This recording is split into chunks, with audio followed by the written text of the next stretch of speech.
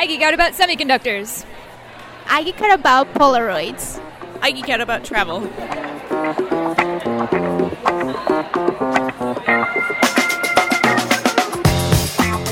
Hi, and welcome to She Geeks Out, a podcast where we geek out about all the things. I'm Rachel. And I'm Felicia.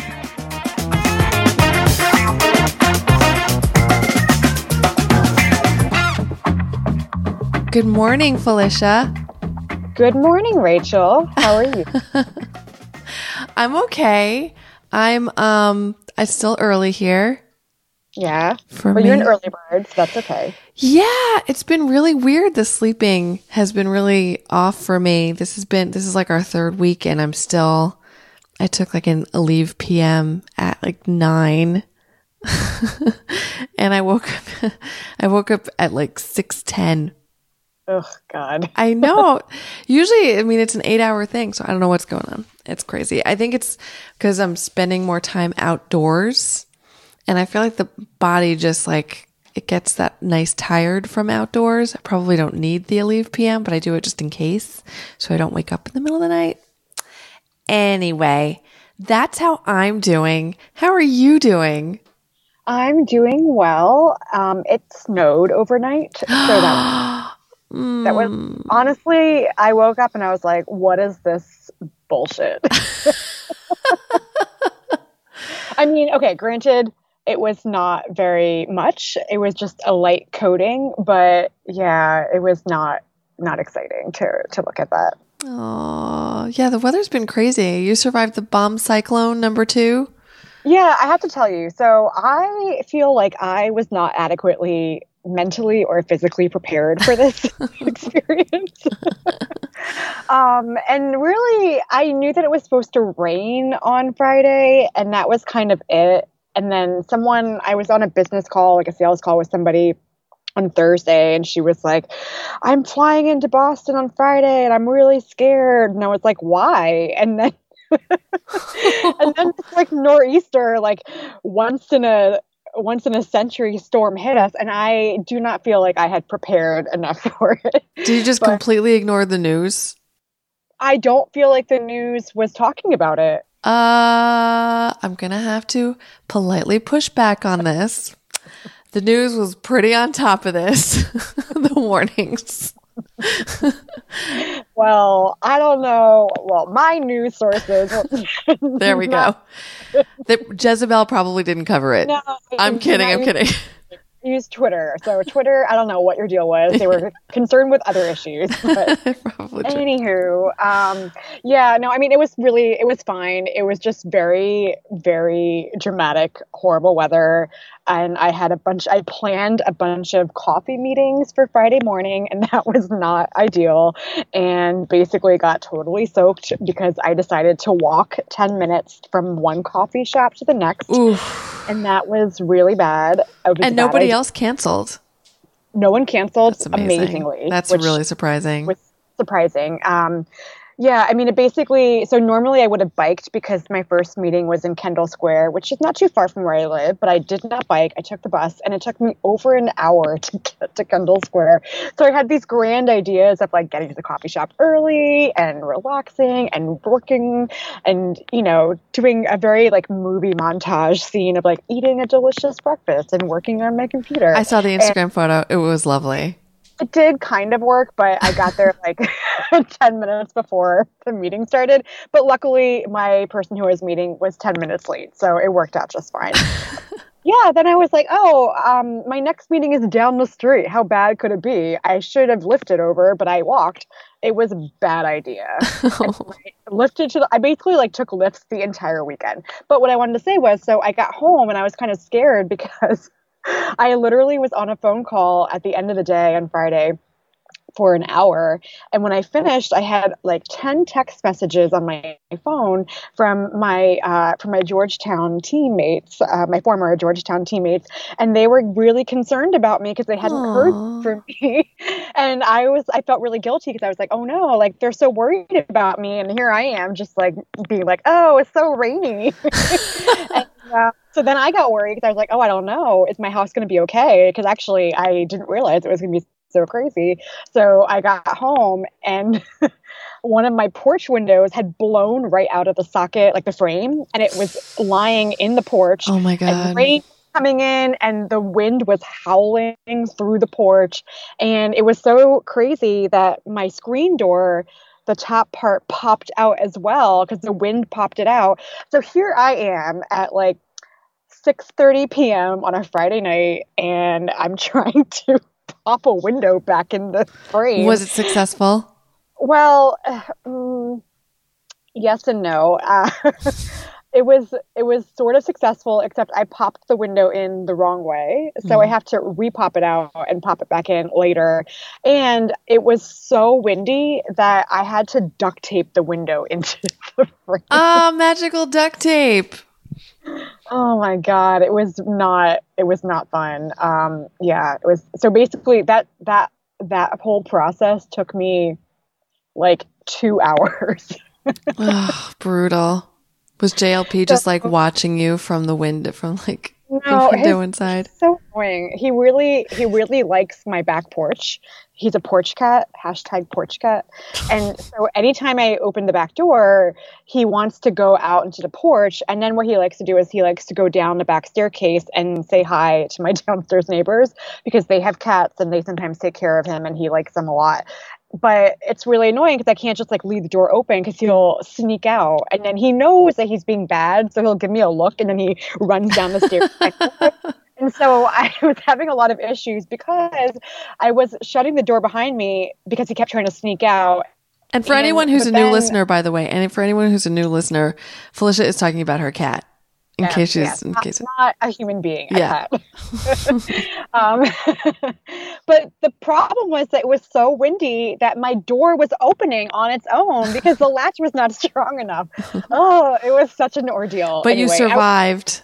But literally I was like, God damn it, this is why I need a boyfriend. Oh my gosh. Hold the door shut. Failed the Bechdel test. All right, there we go. or roommate, but yeah. Anyway. Or a girlfriend. Or yeah, I need a body. Jeez. Anyway, that was my weekend. Well, that sounds very exciting and dramatic. How was your weekend? Hopefully less dramatic than mine. It was definitely less dramatic. It's the last weekend of being in San Diego. San Diego is a dream. I don't understand why everyone on the planet doesn't live here. I don't understand why I don't live here. But yeah, it's our last weekend and we tried to do all the things that we hadn't done so far. But we continued to hit the farmer's market because that place is amazing. We went on the ferry to Coronado Island, which isn't really an island. It's actually a peninsula, but it's much easier. Yeah. Well, it's much easier to get to by ferry because it is connected to the mainland, but only from a man-made strip, which I learned about. So it basically was filled in much like the way Boston was filled in. And then we went to this place called Liberty Market, which is this really cool public market. It's got all these like fun restaurant, like not restaurants, but like, sort of like food stands all inside and stuff. And did that. And, just, last night watched a little bit of the Oscars. Very wonderfully happily surprised about Jordan Peele. Mm-hmm. So that was wonderful to see, that he won for, I think it was best writing of an original screenplay. Yes. So that was very, very, very cool. And yeah. And you know what else the other great thing is about being on the West Coast? What? I could watch the Oscars and go to bed at a reasonable time. Well, I did too. I just like to go to bed later than you. That's true. It's not a reasonable time for my world. Did you watch it to the end? No, I went to bed early because I'm trying to read more. And yes, I am reading Fire and Fury. Oh my God. You're reading that before bed? It's my bedtime. Wow. Well, I'm reading the Anna Yen book. My God, I can't remember the name of it. It's terrible, but we're going to actually have her on. And it's really fun. Actually, it's a really nice, fun read. I'm enjoying it very much. So Sophia of Silicon Valley Coming out April 10th. How to download it still. Yeah, it's a little tricky. Do not make it easy. Let me just tell you. It's a little tricky. The DRM is locked in. Yeah, but that's a way, I feel like that's a way healthier read than Fire and Fury, personally. I am enjoying my reading very much. Good. Thank you. Look, Thank you very much. If you're able to sleep, then more power to you. I am. Good. Very well. Good. I'm glad. I don't know why. I feel like it sort of alleviates my anxiety a little bit. I don't know. It's a very weird, sick, twisted relationship I have with this book right now. I'll tell you, it's funny that's one of the nice things too about being in San Diego is people don't really talk about politics the way they do in Boston. It's just it's just not a real hot topic here. People are just not interested. Let's talk about the cold snap, how it's gone down to 60 degrees here. And, what the traffic is like, and then movies and TV shows and lives and stuff. It's just very different than getting into all the politics that I normally get into in Boston. So it's been a nice kind of brain break. I'm still catching, I'm still caught up on all the insanity because of the news, but, it's nice to not be focused on it 24/7. It's very, well, don't worry. I will update you. Great. Assuming that Twitter updates me. Oh, no, I'm totally caught up on the news and all the crazy that's happening in the news, for sure. It's just my brain is more on Instagram than it is on Facebook. You know what I mean? Yeah, I get that. Backing away. Still very much in it. And also, you know what? It's nice focusing on work, which I know you are too. You are killing the work. So, I'm laughing so hard to myself right now because I just can't believe you just said it's so nice to focus on work. I feel all we do is focus on work. But I just feel the other part of my brain ends up going to politics, and instead the other part of my brain is going to other things, and so that's what's nice about it. And I feel I can focus the I put so much focus on what's happening in the world, and then to do that and feel all that stress and then do the work that we do and then feel that stress, whatever, just the stress of the work and just keeping up with everything. And so it's been kind of nice being okay, I've got the work and I feel what we're doing is really important to moving the conversation forward, and making the world a better place. And then I can focus on this other stuff. And yes, I'm still caught up on the news, but I feel it's not weakening my resolve, I guess, for really working on the other stuff. That's me personally. Okay. I guess, it's funny because on Friday I was thinking about my weekend ahead, and I told one of my friends that I was so excited to work on the weekend, which, is not a thing that I used to say, but I did spend a good maybe 5 hours on Saturday working and a couple hours on Sunday. And the main thing was that I had this vision, this fantasy, shall we, that I was going to go wake up in the morning on Saturday, go to my local coffee shop, have breakfast there, and then work. Again, I think the takeaway is that I want to live my life as a movie montage. And that did not end up happening. And what ended up happening was I went to the gym instead and I ran for 5 miles on Saturday, which yeah, you did.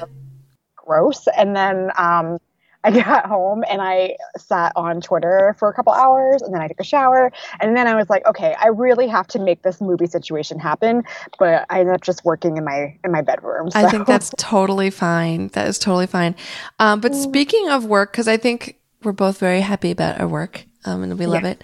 Our podcast guest, Mary Sharon Owens. Yeah.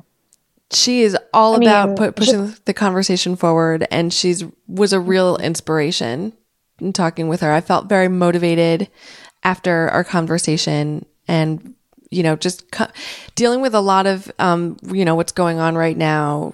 We talked a little bit about Time's Up. We talked about Me Too. We talked about how important it is these conversations around gender in the workplace, and how one of her goals is to push that conversation forward. And so it was really just very inspiring because she was doing it from such a positive place. So it was very cool. Mm-hmm. Yeah, it can get sometimes people can sort of go to the negative or get run down, but she was very inspiring. So hopefully they're inspired too. Yeah.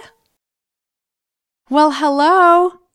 Hi. Hello. Hi, this is Rachel. And this is Felicia. And we are here with Mary Sharon Owens. Hi, Mary Sharon. Thank you so much for joining us. Hi, Rachel and Felicia. It's good to be here. Thank you for having me. Absolutely. This is so much fun. Yes. Welcome to our virtual space. Yes. I love it. This is the way that business is conducted these days. So I love it. This is good. We live in the future. Mary Sharon, you are Global Business Executive at RGA, and you're also the co-founder and positive psychology consultant at Artistic Executive. I cannot wait to learn more, but we will learn more about those. Mm-hmm. But the first thing we want to do, we want to get into the journey.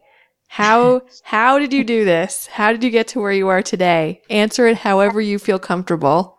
However I feel comfortable. Okay. Well, I'm originally from Minnesota, and I share that because I've kind of lived on both coasts, and I'm originally from the Midwest. And so went to school in Boston, loved it, loved the diversity of people, experiences, just being in a totally different culture than what I grew up in. And then I kind of started gravitating toward tech and startups while I was at Northeastern University. So in the School of Business, they have a mandatory co-op program. And so you had to spend 6 months out of every year working in your field. And so it was amazing because I had a co-op in traditional accounting, and then I had a co-op at a startup in San Francisco. And then I had my last co-op at Microsoft, which led me into kind of the world of high tech and in Seattle, kind of back in the Bill Gates era. And it was a great experience. I loved being at a high-tech company. I loved being in startups. It's a little different than some of the more established product teams because essentially you had a time limit and you had an objective and you had a budget. And if you blew the time or the budget, then you ended up getting riffed and you had to find a new job, which is great, but no one's going to hire you into the next startup if you failed at your previous startup.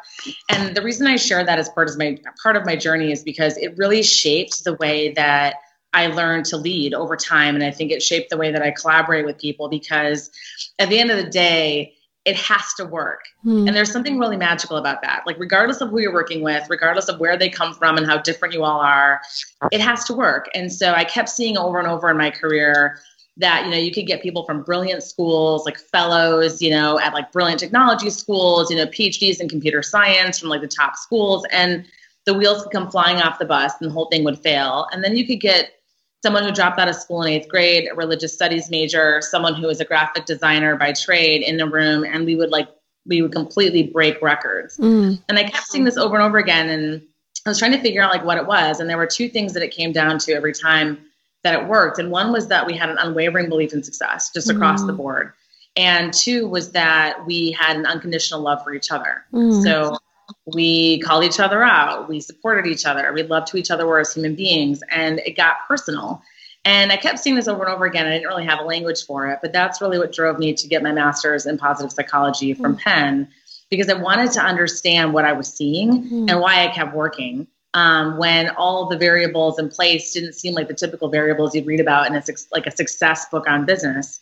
And so it was a brilliant experience because by learning kind of from Wharton professors and in the School of Arts and Sciences what positive psychology means, it really is about the science of building. And it is how do you get people to come together from very diverse perspectives to build something new that's never been done before? And how do you get people to become more creative in the sense of like really transcending ideas and kind of getting out from their frameworks and getting out from their egos and really coming together to build something. So I kind of learned a lot about that, and I'm sure we'll talk more about it later, but that's when I kind of transcended into the creative world at Target. I was in Target's creative studio for several years, and that was just a really eye-opening experience because I had come from high tech where everything is quant and everything can be at some level measured, and success is like you turn on the lights and either it works or it doesn't. And if it doesn't work, then you fail. It's very, very straightforward. And I think in the world of creative and in advertising and marketing, it's a little more subjective in certain areas. And so that was uncomfortable for me for a while. I had to kind of really I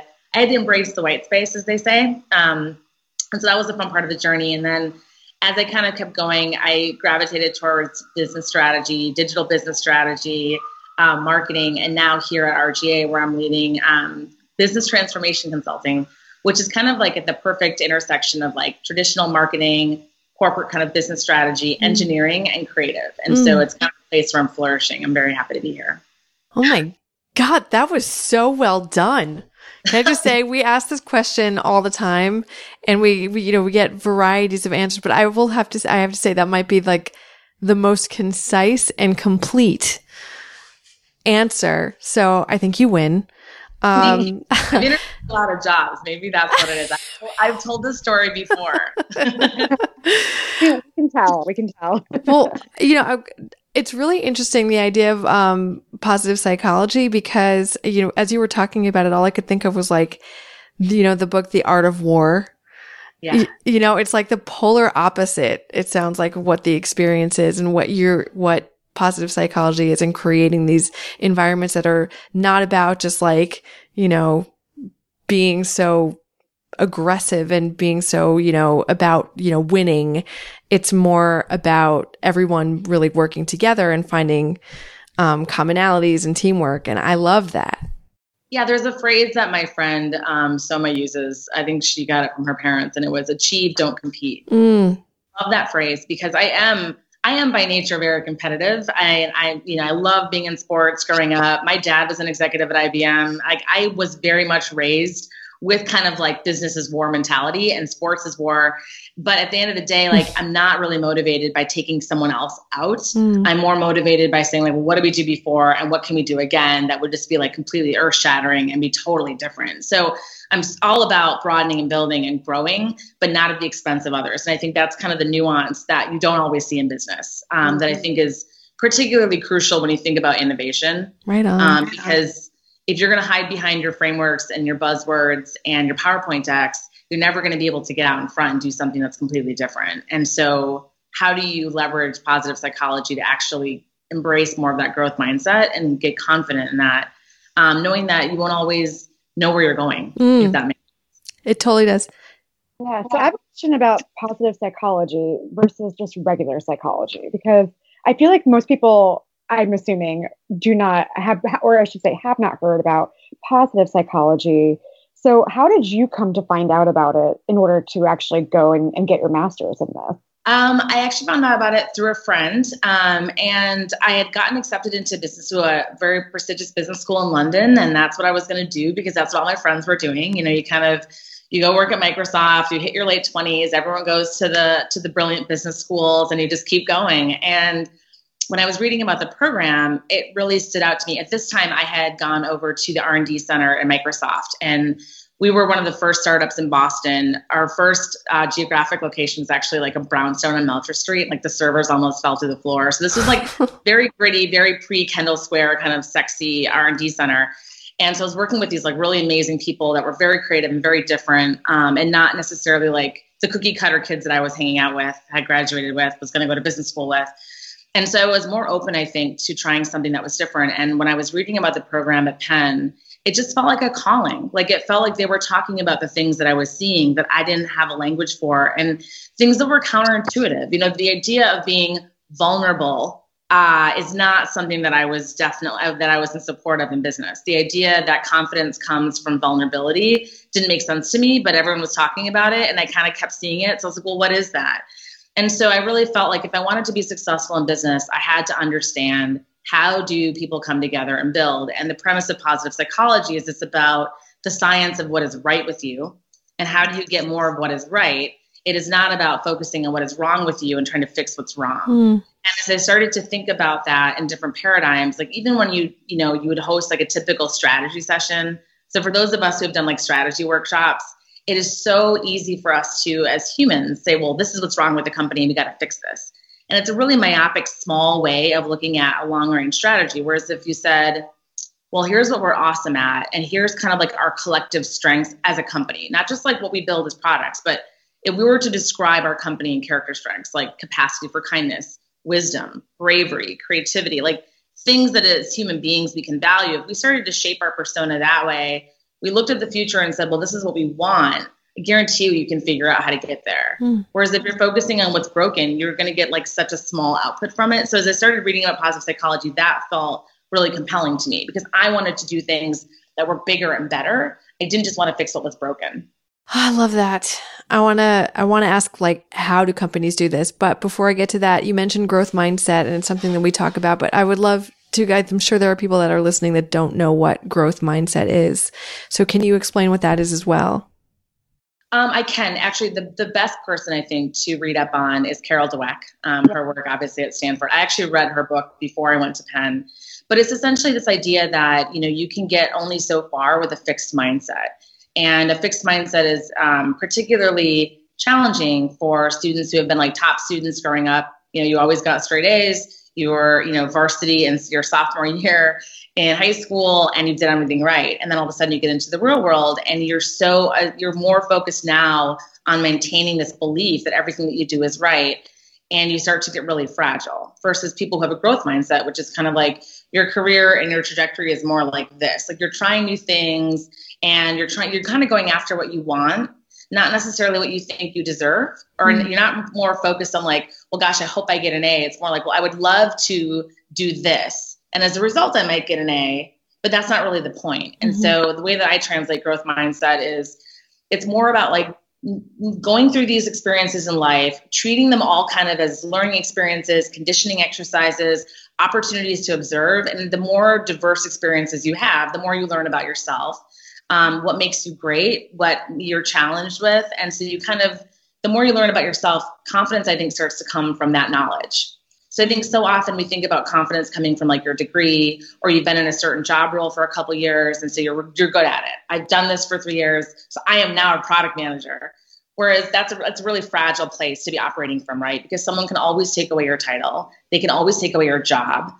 We live in a humbling economy for everyone right now. And so if your confidence comes from the fact that you know that you've got these like signature character strengths, you're leading with bravery, you're leading with wisdom, capacity for kindness, and you've got this skill set that's really diverse, and you're not quite sure where it's going to take you, but you know that you've got some things that are very unique to you, that's kind of how you can start to grow forward, because no one can really take that away from you. So to me, there's a lot more to the science, but I see it almost as having like a very fragile way of living where you're focused more on how people are defining you versus a really exciting way of living, which is like, well, gosh, I have these things that are really unique and you do too. And that's cool, because what if we did something together? And oh my God, like it's like you're focusing on a completely different thing, which will naturally make you grow up out of something versus just try to be something that's already been defined. I don't know if Carol agrees, but that's how I would define it. Wow, I think it's very well said. Yeah, and it leads perfectly into our next question. And also, just like P.S., you're hired. Like, would hire you in a heartbeat. Thank you. Yeah, no, and it goes right into so RGA does, advertising marketing. The ad industry is known to not give a lot of free time to their employees. So this is why this is so amazing to me that you have something called the Artistic Executive consultancy. So I would love to hear more about what that is and how you have time to do it. Yeah. So, I mean, I'll be candid. It definitely does not get as much time as my time at RGA. If boss is listening, I'm like, don't worry, Sunil. Artistic Executive emerged actually out of the background that I've been talking about. So a colleague of mine and a good friend from way back, like 2012, he had started his career at IBM. I started my career at Microsoft, and we both kind of moved into the world of like multi-channel and omni-channel, like when it first hit. And so it was like the first time that it was almost like comedy, right? For the first time, you're sitting at a round table with like marketing and sales and product management, but you also have developers, you have heads of engineering, heads of creative, heads of advertising, people who traditionally had not been in the same rooms with each other. And a lot of these people were like elitists in their own domain. I'm making humor out of this for fun, but it's like you've got someone who's like, well, of course I'm cool. I'm an executive creative director. Like I literally know it's cool because I define it. And then you've got someone who's like, yeah, but if your website doesn't work, no one gives a damn, And so you had these people that really were coming together and having to work together in completely different ways and having to really respect each other's discipline. And that's hard because then you've got like, the MBA from corporate strategy coming in who's like, well, I'm here to tell you all everything. And of course, it's not how it always is, but you had a lot of these almost like caricatures of personas coming together. And so we were giving talks on this, and then we started getting asked to continue to give talks on this. And we would meet with heads of IT and new digital officers and marketing officers. And the whole point of Artistic Executive was to give people a common language, to poke fun kind of at the absurdity that was this entire situation, because it is funny. Like at the end of the day, everyone was doing so well in their domains. And then all of a sudden it was like the world got disrupted across the board. The entire context changed. And everyone was having to embrace change for the first time. And that's really hard when you've been a rock star for 20 years and you've been doing it right. And all of a sudden you have this person with another role that you either have to be friends with and collaborate with, or they may take your job and you're not really sure. So that's really how it started. So I still do it on the side because I'm still a coach. And so most of my work with Artistic Executive now has taken a step back from the workshops, and it's more of the individual coaching for executives on how do you actually leverage positive psychology, grit, emotional intelligence, humor, in understanding that when you're going into these conversations, the strength that you have, again, comes not from your title, not from being fragile. It comes from knowing what makes you awesome. And as an individual, as a human, that's your plan B. So when you're going into these situations and you're afraid of a new framework, or you're afraid that you're going to lose political capital by taking a risk, know that like what got you here will actually get you there. It's just the way that you think about what you have is different. It's not your title. It's not your LinkedIn. It's who you are as a human being and as a leader. That's what's going to get you through this. So a lot of it now is more individual coaching. Love it. I know. I'm like, when do I sign up? I know.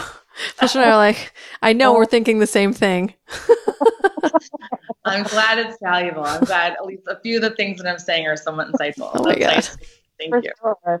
Well, so let's switch a little bit to talk about, what's going on right now. So it's 2018. We're seeing that women in general are, more empowered to be able to speak up than ever.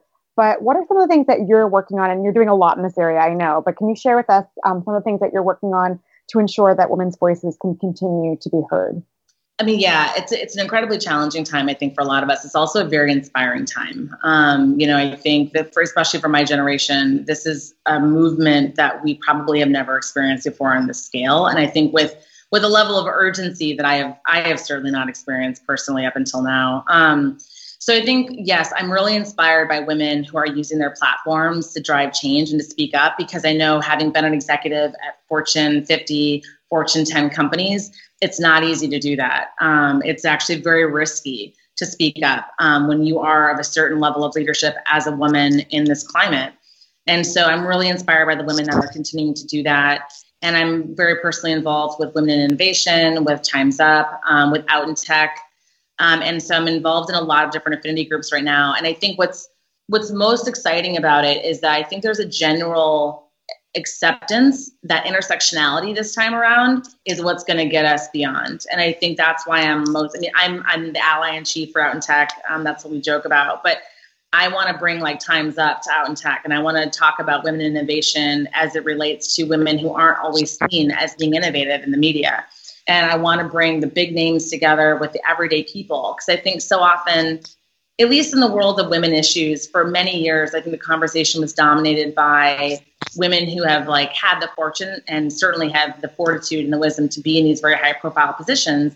But I think it was a thing for me, especially being in high tech. Like when I worked in high tech, my experience was very different than I worked in different corporations. And so I think I couldn't just say like, well, I worked in this couple tech companies and this is how it is for all women. Because if you work at a corporation that has this kind of like institutionalized paradigm around all the isms and has for 100 years, your experience is very different from mine. Mm-hmm. And so I think what I'm excited about now is that everyone is starting to speak up. Everyone is feeling compelled to blog or to join podcasts or to go onto social media and just speak their truth. Because I think that truth is really empowering, because the more women we have speaking, the more you realize it's all of us that are seeing this. It's not just me. It's not just someone over there in this different paradigm. It's just, I think it's a very comforting time.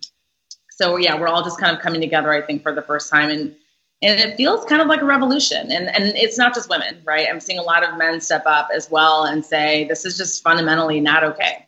And this is a civil rights matter. This is not a women's rights matter. So intersectionality is what I'm most excited about, I think, for this movement.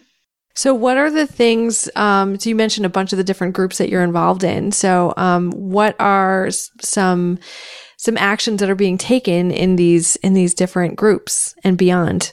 I know for like the Time's Up movement, as everyone knows, right? There's a lot happening within media and Hollywood, and we're starting to see Time's Up advertising, which I'm a member of.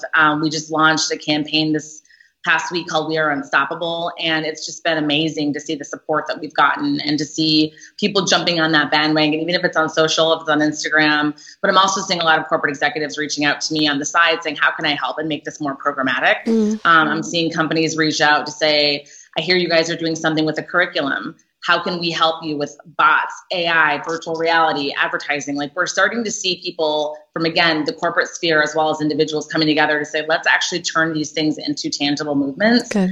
So I think that Time's Up is very timely. I think just the word itself, that's kind of the feeling that most of us have, like, enough.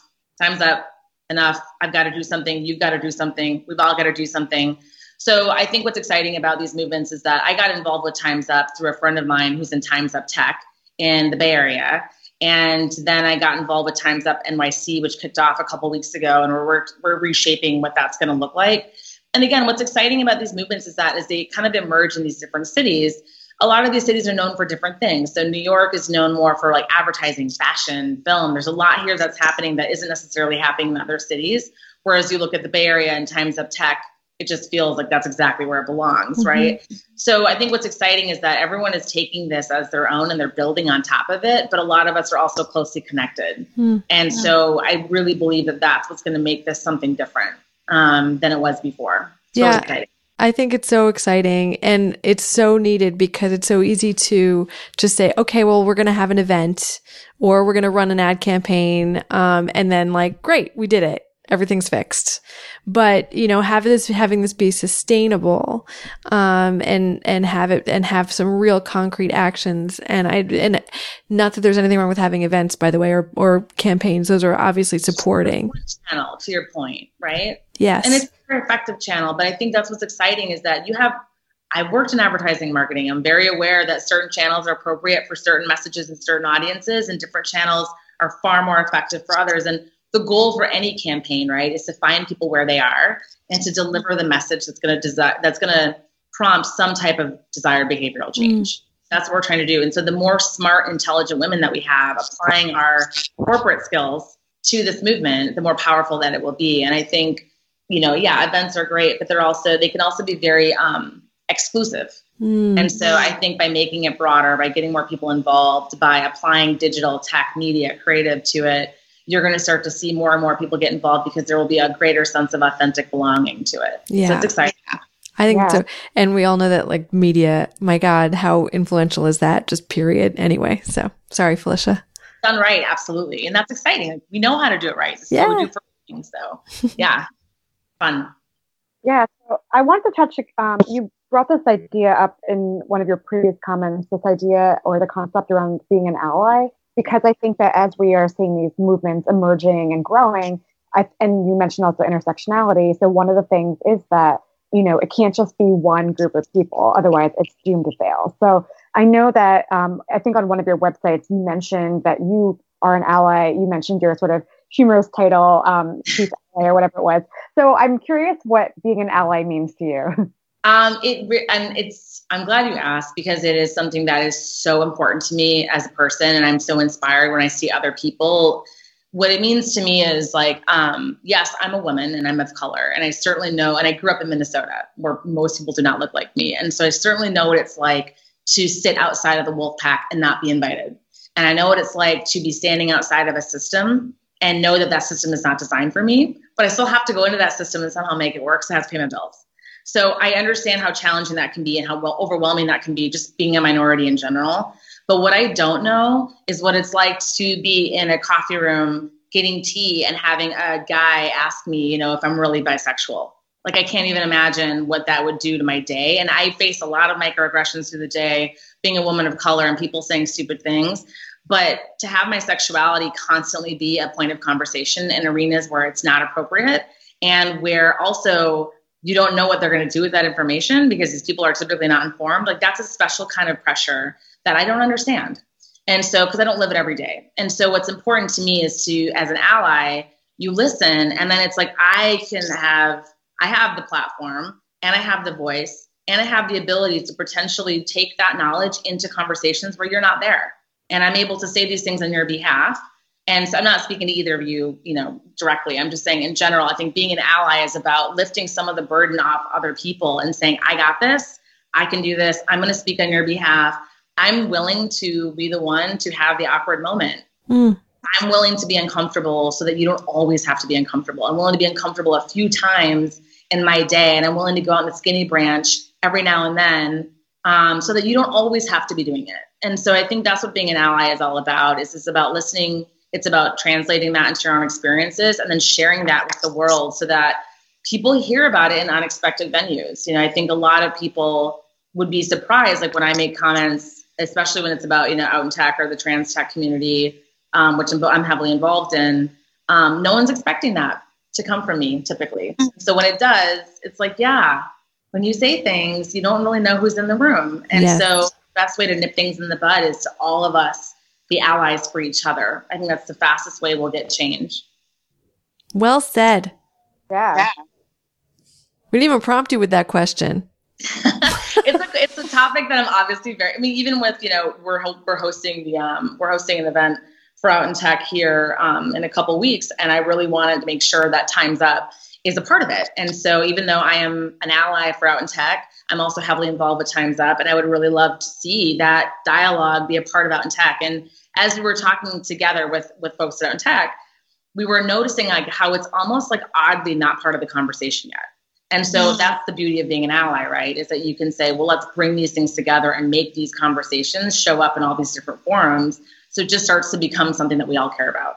And there's, I think, an element of bravery going in and saying that I'm going to be this ally and do this and sort of insert myself, but recognize that I'm just going to be here to listen and to support and to go into other communities. But you are walking into this community not having that identity. So it can be scary. And I think it's helpful to talk about it because I think that there are a lot of people that do want to be an ally, but are scared to, go to an event like an Out in Tech event when they don't identify as LGBTQ.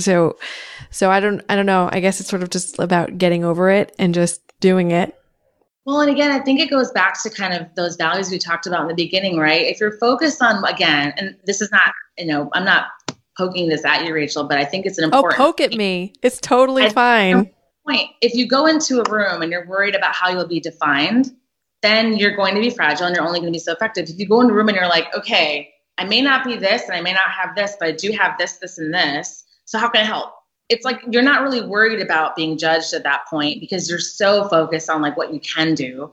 And you also, again, this is the humorous side of the absurdity of discrimination and all of this foolishness is like, you're going to make mistakes. Like I still remember, and I was super proud of myself for putting turmeric in my smoothies. Because I was like, I'm so, woke and healthy and look at me with like turmeric. And I told my Indian boss that I put turmeric and obviously I'm not pronouncing it correctly.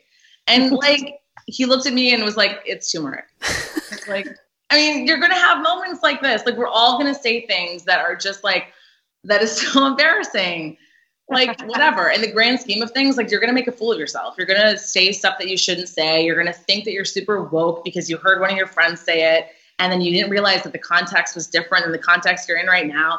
And you say something stupid. So I think if we can just laugh more at it and call each other out as we should and inform each other, but like focus more on what you can do and less about what people are going to say about it, Well, Mary Sharon, I make fun of myself. I put my foot in my mouth all the time. So, and as I get more and more immersed in this space, I'm definitely doing it in a very public way on the podcast. Felicia laughs at me because she knows. Live and recorded with a level of permanence that it's very uncomfortable. Exactly. I wouldn't let Rachel delete something this morning that she said. It was not even bad. It was so awkward. I could feel my face just getting redder and redder and redder. And I was like, you know what? I really kind of I would like to start over. And Felicia was like, nope. I was like, all right, we're just going to put it out there.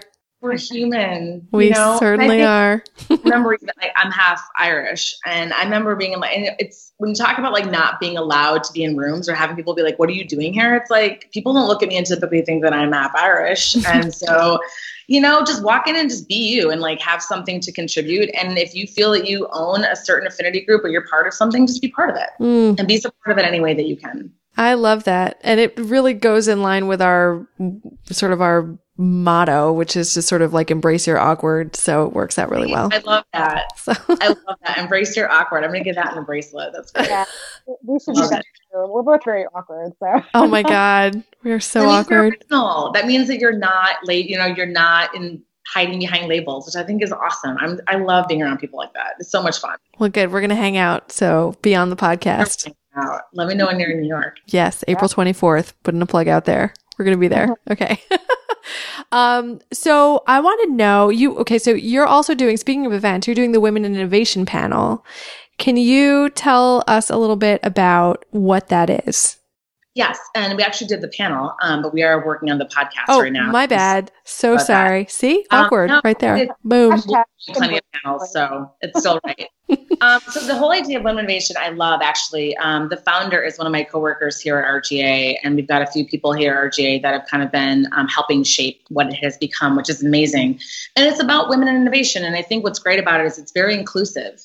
So having worked as a woman in tech and often being the only woman in a room, like pretty much always, and very often being the only woman of color in like an entire building.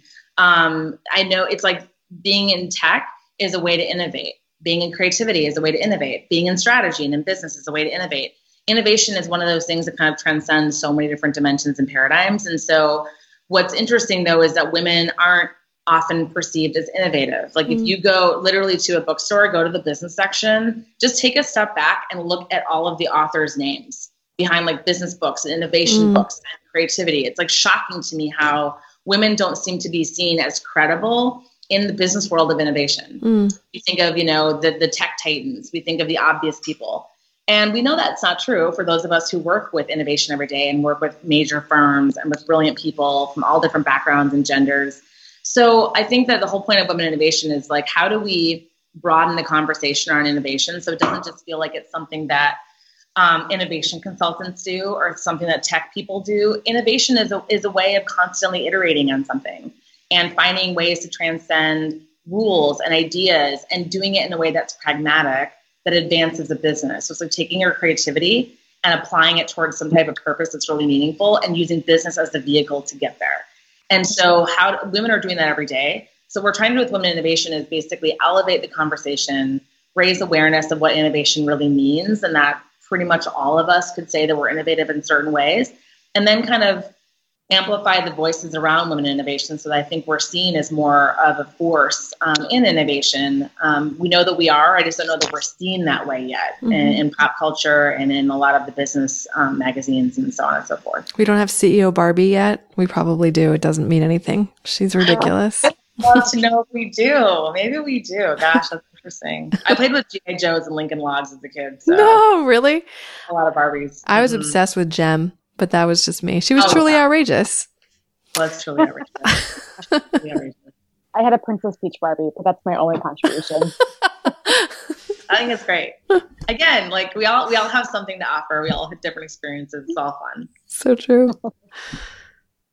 So tell us, well, actually, before we get into our final question, before the fun stuff, so what I want to learn a little bit more about the innovation panel is, so it already happened, obviously, as we just found out. And you mentioned a podcast, but what's sort of the vision for that going forward? Are you planning to hold the panel again? Like who's invited? Like what does that look like beyond 2018? Well, definitely follow us on social, Women in Innovation, WIN. So I think what's the aim that we're going to go with this podcast and with these ongoing series is, again, it's bringing names that we all recognize into rooms with completely diverse women, right? So it's names we will recognize with like someone who's like still an undergrad, right? And so it's like bringing together different types of women very intentionally. Intersectionality is obviously at the foundation of this, to talk about like, what does innovation mean to you? And so the last panel that we had was actually focused on grit. And having studied positive psychology at Penn, I certainly have a strong opinion of what I think grit is and how it serves and how it can also be misinterpreted, I think, in certain paradigms. So the whole panel was really focused on like, what is grit? How do you get it? But I think that we also talked very candidly, as I'm sure you'll hear from people who are there, about the fact that grit and the definition of it today and the way that it is often talked about, I think, in culture is that it's potentially the very thing that holds women back. I don't know a lot of really successful women that aren't really gritty. And I also know that it's not always about grit. And I think that one of the things that I thought was really powerful about the boomers, right, with like Gloria Steinem and like Angela Davis and a lot of these women back in the day, was that they recognized that there was a system that was broken and needed to be fixed. And so it's not to suggest that we don't need to be gritty. Of course we do. And of course we have to persevere, and we have to do so with kindness and all the things that make us great. But we also have to be very open and honest about the system and what is broken within it and how we can change it. And so I think sometimes when people hear like, well, you just need to be gritty, I think that often, especially when it comes down to gender, men are often always perceived as grittier than women, almost in like every paradigm that I've seen it and certainly what I've studied. And so when women are struggling, there's often like, well, you just got to be gritty and you got to persevere. And I think that that can be damaging sometimes because I don't think that it's always just about your ability to be gritty. And I'm not suggesting that the psychologists behind grit are saying that. I just think that somehow it's getting lost in translation. So our whole last panel was about grit and what does it mean, and how do you kind of like, when you are reaching the end of that finish line and you're kind of like digging into your well and trying to see what's left so that you can keep going, like how do you find that? Like what's your motivation equation? In addition to self-care, how are you engaging with people on a day-to-day basis that kind of like builds you up and makes you feel joy and gives you the gas that you need to keep going? So that's what the panel was about last time. And then we're going to have some more panels throughout the year. And I think I would love to hear if you guys have ideas on topics. I think it'd be great to hear what people are really talking about now and what's really top of mind now, and make it relevant to what the conversation is happening every month or every quarter. So definitely more in store, but it's really about how do you innovate in different ways. I love it. Confidence comes from that knowledge. I love it. And we can ask our listeners, if anyone is listening and wants a topic, tweet at us. And I think if we can be tweeting, I would love to know, like, what are some of the common misperceptions that people do have around innovation, and what does that mean to you? And then who is innovative that you know, whether it's a boss, one of your best friends? Like, I would love to have people kind of share, like, who is innovative that they see and what makes that person innovative, I love like in terms that. of values and character strengths. I would love to hear that. That'd be such a fascinating dialogue. I love that. We will throw it out there. We will throw it out there. I want to ask you, what did you have somebody who's top of mind, who's innovative? Who's your most, I'm going to just ask you, who's your most number one innovative person? Oh my gosh, I don't know that I can just answer that off the top of my head. I don't think I can answer that. That's one. okay. It's too hard. There's so many that are innovative for so many different reasons. I can't answer that one. That's fine. That's okay. No pressure. Safe I'll space. just forever, and I'll just like, this podcast will just it'll just go into silence. Okay. So should we get to the fun standard questions? Yeah, let's do the fun standard. Did I skip anything? Okay. Our number one is, what is it other than all the things that we just talked about, what is it that you geek out about? I geek out about why people do what they do and what holds people back, like the science of it. Like I love to get into the biology of it all because, there's so much research that shows like, for example, if we're in a meeting and instead of saying, "Hey, Rachel, that was a great deck," I'm like, "Hey, Rachel, did you notice that when you like spoke up that like 3 other people did too? Thanks so much for demonstrating that courage." Because in doing so, I feel like we really got to a good place in the meeting. 2 completely different compliments. One will have a totally different like physiological effect on your body, right? Like when you get a genuine compliment or you experience like genuine joy, your like peripheral vision literally expands. Like you see more, you hear more, you have more oxygen that goes to the brain. So I geek out about like those little things. Cause like from a marketing perspective, you talk about this stuff all the time with A/B testing. So when you apply that to humans, what are those little tweaks that you can do in daily conversations that can like literally make people be their best, like physically and otherwise? I love that.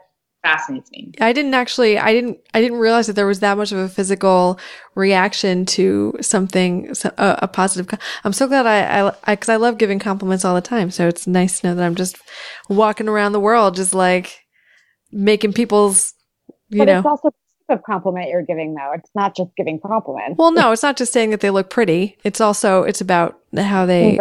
Well, and I think just to tie it back to innovation, right? And, geeking out, like, if you're a kid, it's the same thing with kids, right? So if you say like, "Hey, that was a great drawing," that child might say, "Okay, I'm a good drawer." Right. Which could lead to a fixed mindset. Like all of a sudden what happens yeah, totally. But if you say as a description, like, "Oh my gosh, this photo is amazing. I love what you did with the level of detail. And I love how you did," when you start to describe what is awesome about a person in an output, Yes. that is a completely different compliment, right? And all of a sudden now I'm like, oh, my plan B is now me, because I have things in me that no one can take away, which lets me be far more risky, far more courageous. And then it goes into the PowerPoint presentation when I'm an adult.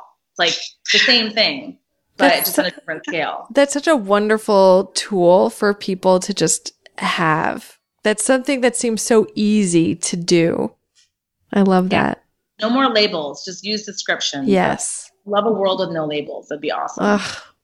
It's so funny because I was actually at a bar last night watching and listening to some live music. And I was talking about giving compliments as part of like strategic relationship building with different people. And this woman that I was with, who is a teacher she's a middle school ESL teacher. And she actually said the exact same thing to me. Essentially, she was like, it's not just about getting compliments, but it's about being really specific and descriptive with the compliments that you're giving. Because she apparently in her school, she was like, we're taught to be descriptive because that's more effective in the long run when we work with the kids. So it's very timely that we're having this conversation. That's validating. I love to hear that. Yeah, I think I'm more likely to take risks in business and be innovative and speak up for rights and all that when I feel like I have a lot to offer that will probably help me get somewhere if this whole thing blows up. I think, and it all starts when you're a kid, right? Mm-hmm. It's like what makes you as an individual great, not a label that can be given to millions of different people. Right, exactly. So who or what inspires you? I am really inspired by people who demonstrate courage and wisdom with the concern of others under pressure. So I have a tremendous, I talked a lot about my startup background earlier in my career because the people who really inspire me and the values that they had were incredible because we were under pressure. Like if we screwed up, we could have all lost our jobs. Yeah. It's really easy to walk into rooms and be nice to people when it doesn't matter. But when everything matters and you still demonstrate courage or you still speak up as an ally and challenge something that someone said and you go on the skinny branch and there's risk associated, like I really am inspired by people that just do it anyway. I'm so inspired by that. I love the skinny branch idea. I have this strong visual in my head. So what are some of your core values?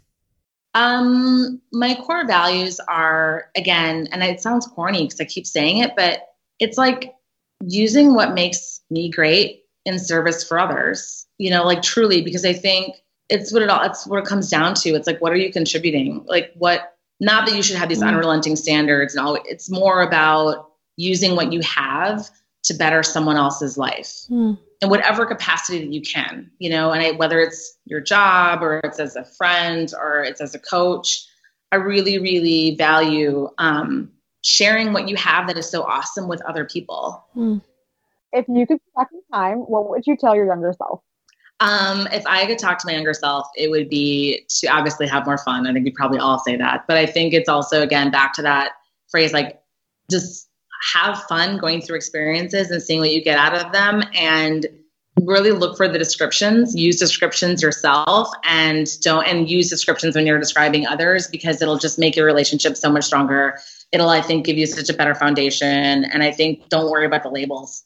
I think that especially being coming of a very multiracial background, dealing with practically all the isms at some point, it's so easy to be held back and bothered by labels. And so I wish that I could have just said, whether people are giving labels to other people and it makes them great, whether they're taking labels away from you, just don't worry about the labels. That's what I would have told myself. Love it. We're so much more than labels. We are. So true. Well, now we have a good title for our podcast episode. Being more than labels. Oh, awesome. Love it. So RGA is home of less than labels. So they are, or they're not. Yeah, they are. That was the campaign. Yeah, Love Has No Labels. I love that. Oh, that's so good. So tell us, what are you reading right now, or what's your favorite book? Ooh, what am I reading? Actually, I just read "We're Gonna Need More Wine" by Gabrielle Union. Because I watched every episode of Being Mary Jane and called me and said that she understands me better now. So I didn't know how to take that. So I wanted to. I had to watch the show. It's amazing. It's a phenomenal show. And it's a phenomenal book. And so I think that I really respect Gabrielle Union for sharing as much as she did, because I think by going there with the level of depth, and I think by sharing things that weren't always, putting her in the best light, it, I think, again, helped us all as readers and as people talking about it to get more in touch with our own truths and to feel comfortable sharing them. Like, there's no judgment. So I thought it was an awesome book and definitely an amazing show. So yeah, that's what I just finished reading. Love it. Sounds great. Adding it to the list. So if you listen to podcasts, what is your favorite podcast besides this one? I gotta be honest. I don't listen to podcasts all that often. So I don't know that I really have a favorite. I think that I like podcasts, again, where people go there, just like with panels at events.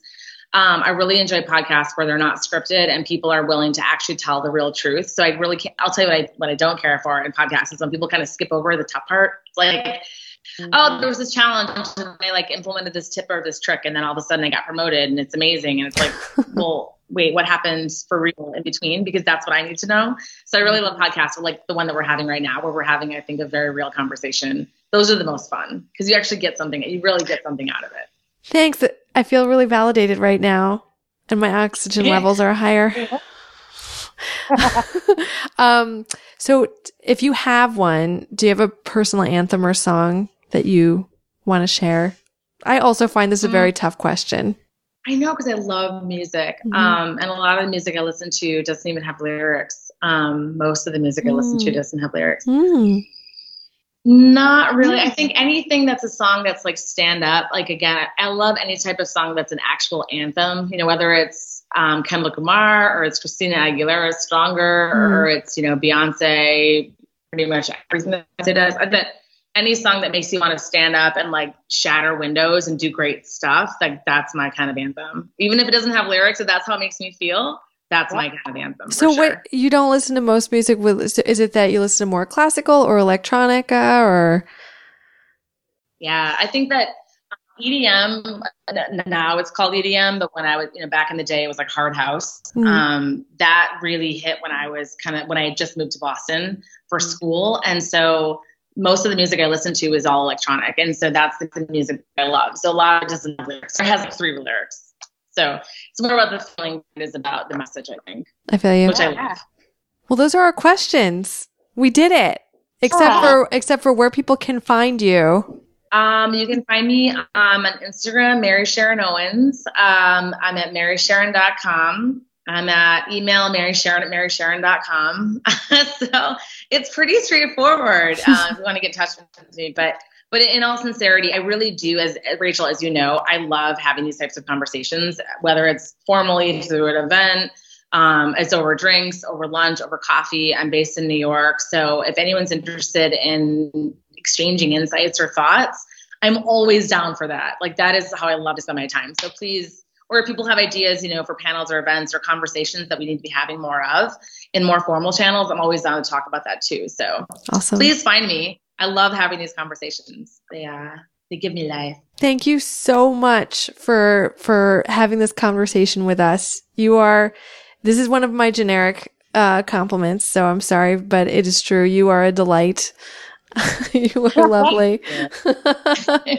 Thank you both for having me. Thank you. Thanks to all our listeners for spending some time geeking out with us. If you enjoyed listening, please rate and review us on iTunes. Every review helps. And don't forget to subscribe so you don't miss the next interview. And tell all your friends. New episodes drop every Tuesday. Check us out at She Geeks Out on all the things. And in case you're wondering what those things are, they are Twitter, Insta, FB, otherwise known as Facebook, LinkedIn, and our website, of course. Bye, Rachel. Bye, Felicia.